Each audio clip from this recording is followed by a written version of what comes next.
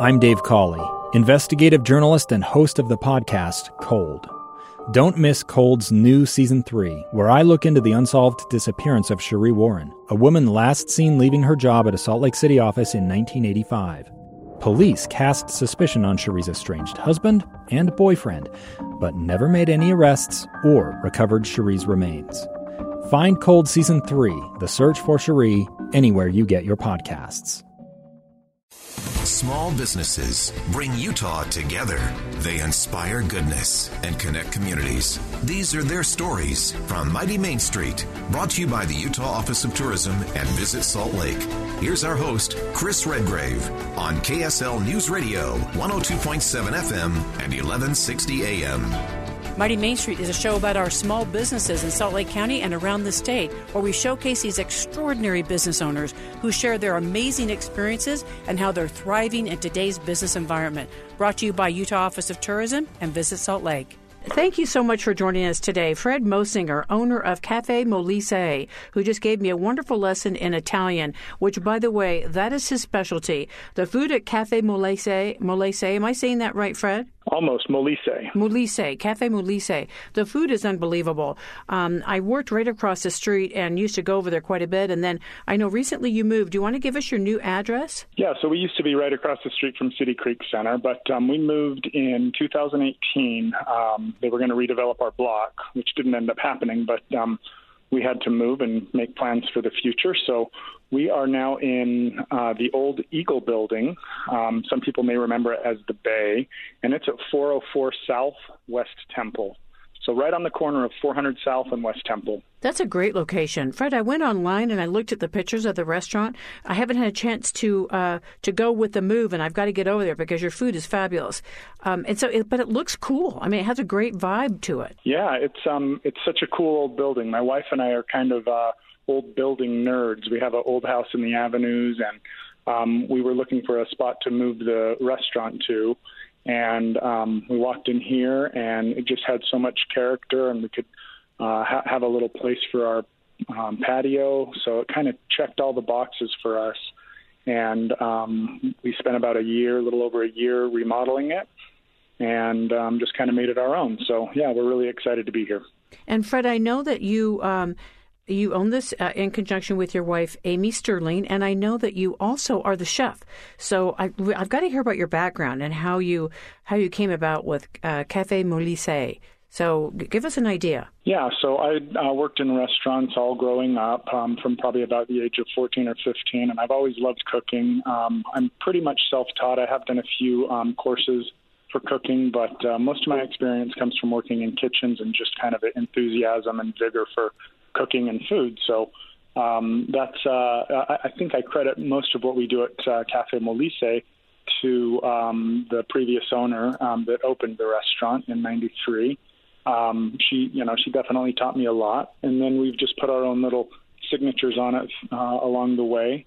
On the main floor of our building, we also have a sister establishment, which is BTG Wine Bar.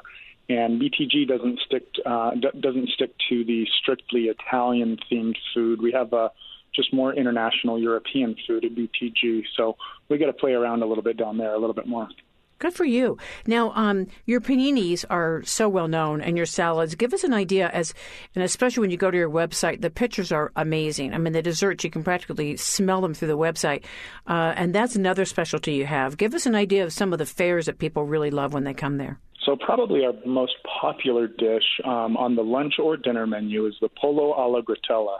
And that is grilled chicken breast. It's marinated in balsamic vinegar, extra virgin olive oil, and a little bit of raw garlic. Again, then we grill it, and we serve that with a sauce of artichoke hearts, sun-dried tomatoes, and gorgonzola cheese. So it's got kind of a good interplay of all of these different flavors, the smokiness from the grill, and then kind of the sweetness of the sun-dried tomatoes and the creaminess of the gorgonzola. It's really, really popular. At lunch, all of our salads, like you were mentioning, and paninis are great. We've got a portobello panini with caramelized onions. For those that don't eat meat, it's got provolone cheese on it as well. And then our salads are kind of our mainstay salad is probably the Mediterranean salad. And it's mixed greens that are tossed in an Asiago red wine vinaigrette. It's got roasted bell peppers, French feta cheese, some mixed olives, a little crostini with some chèvre cheese on it, and some marinated Roma tomatoes and red onions. And so it's got a lot of different little goodies on there, and that's probably our most popular salad at lunch. Dinner, we have a lot of great specials, too. We have a great fishmonger, and we do a lot of meat specials. We always have at least one fresh catch. So dinners are a lot of fun here as well. What are you doing as far as some of our safety standards now? As a restaurant business has, been very challenged, and of course, you guys are adapting to the changes. I notice your takeout delivery. Give us an idea of what you're doing and how people feel safe when they do decide to dine in. Yeah, so we took the Stay Safe to Stay Open pledge. We have all of those practices in effect here at the restaurant, and then all of the health department guidance as well. And then finally, we've adopted all of the Utah Restaurant Association promise items. So when people walk in, there's signage that indicates maintaining social distancing and masks required. There's hand sanitizer throughout the building, especially near doorways where there would be anything that anyone would touch.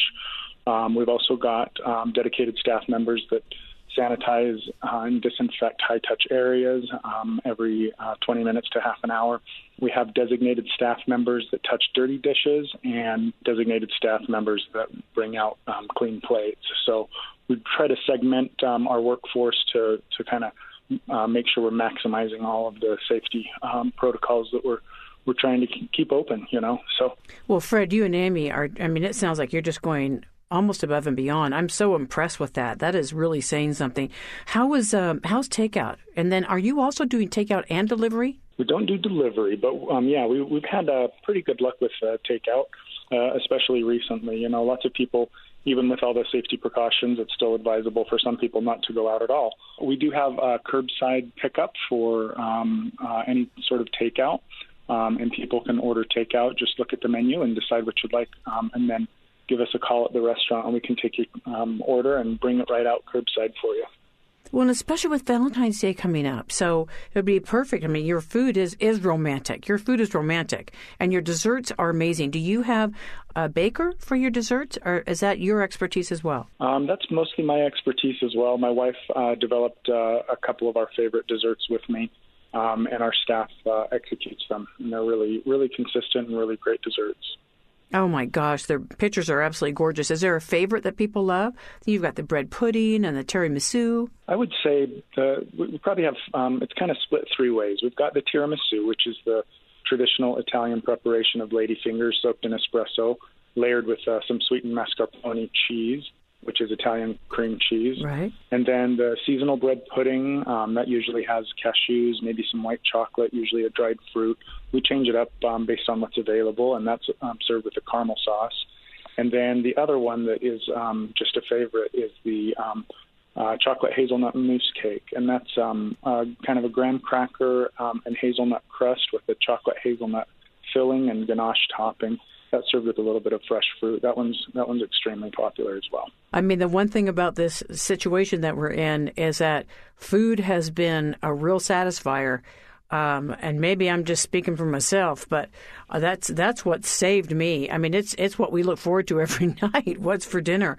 And so I'm definitely going to take advantage of that curbside. And then also I want to come in because you got your little patio again, and I know you had a rockin' patio in your other address, and so I know that that's going to be big for you and Amy to really develop that as well, especially with summer right around the corner. Yeah, absolutely. The patio is key. Last summer, with all of the precautions and the surges that were happening, many people only felt comfortable eating out.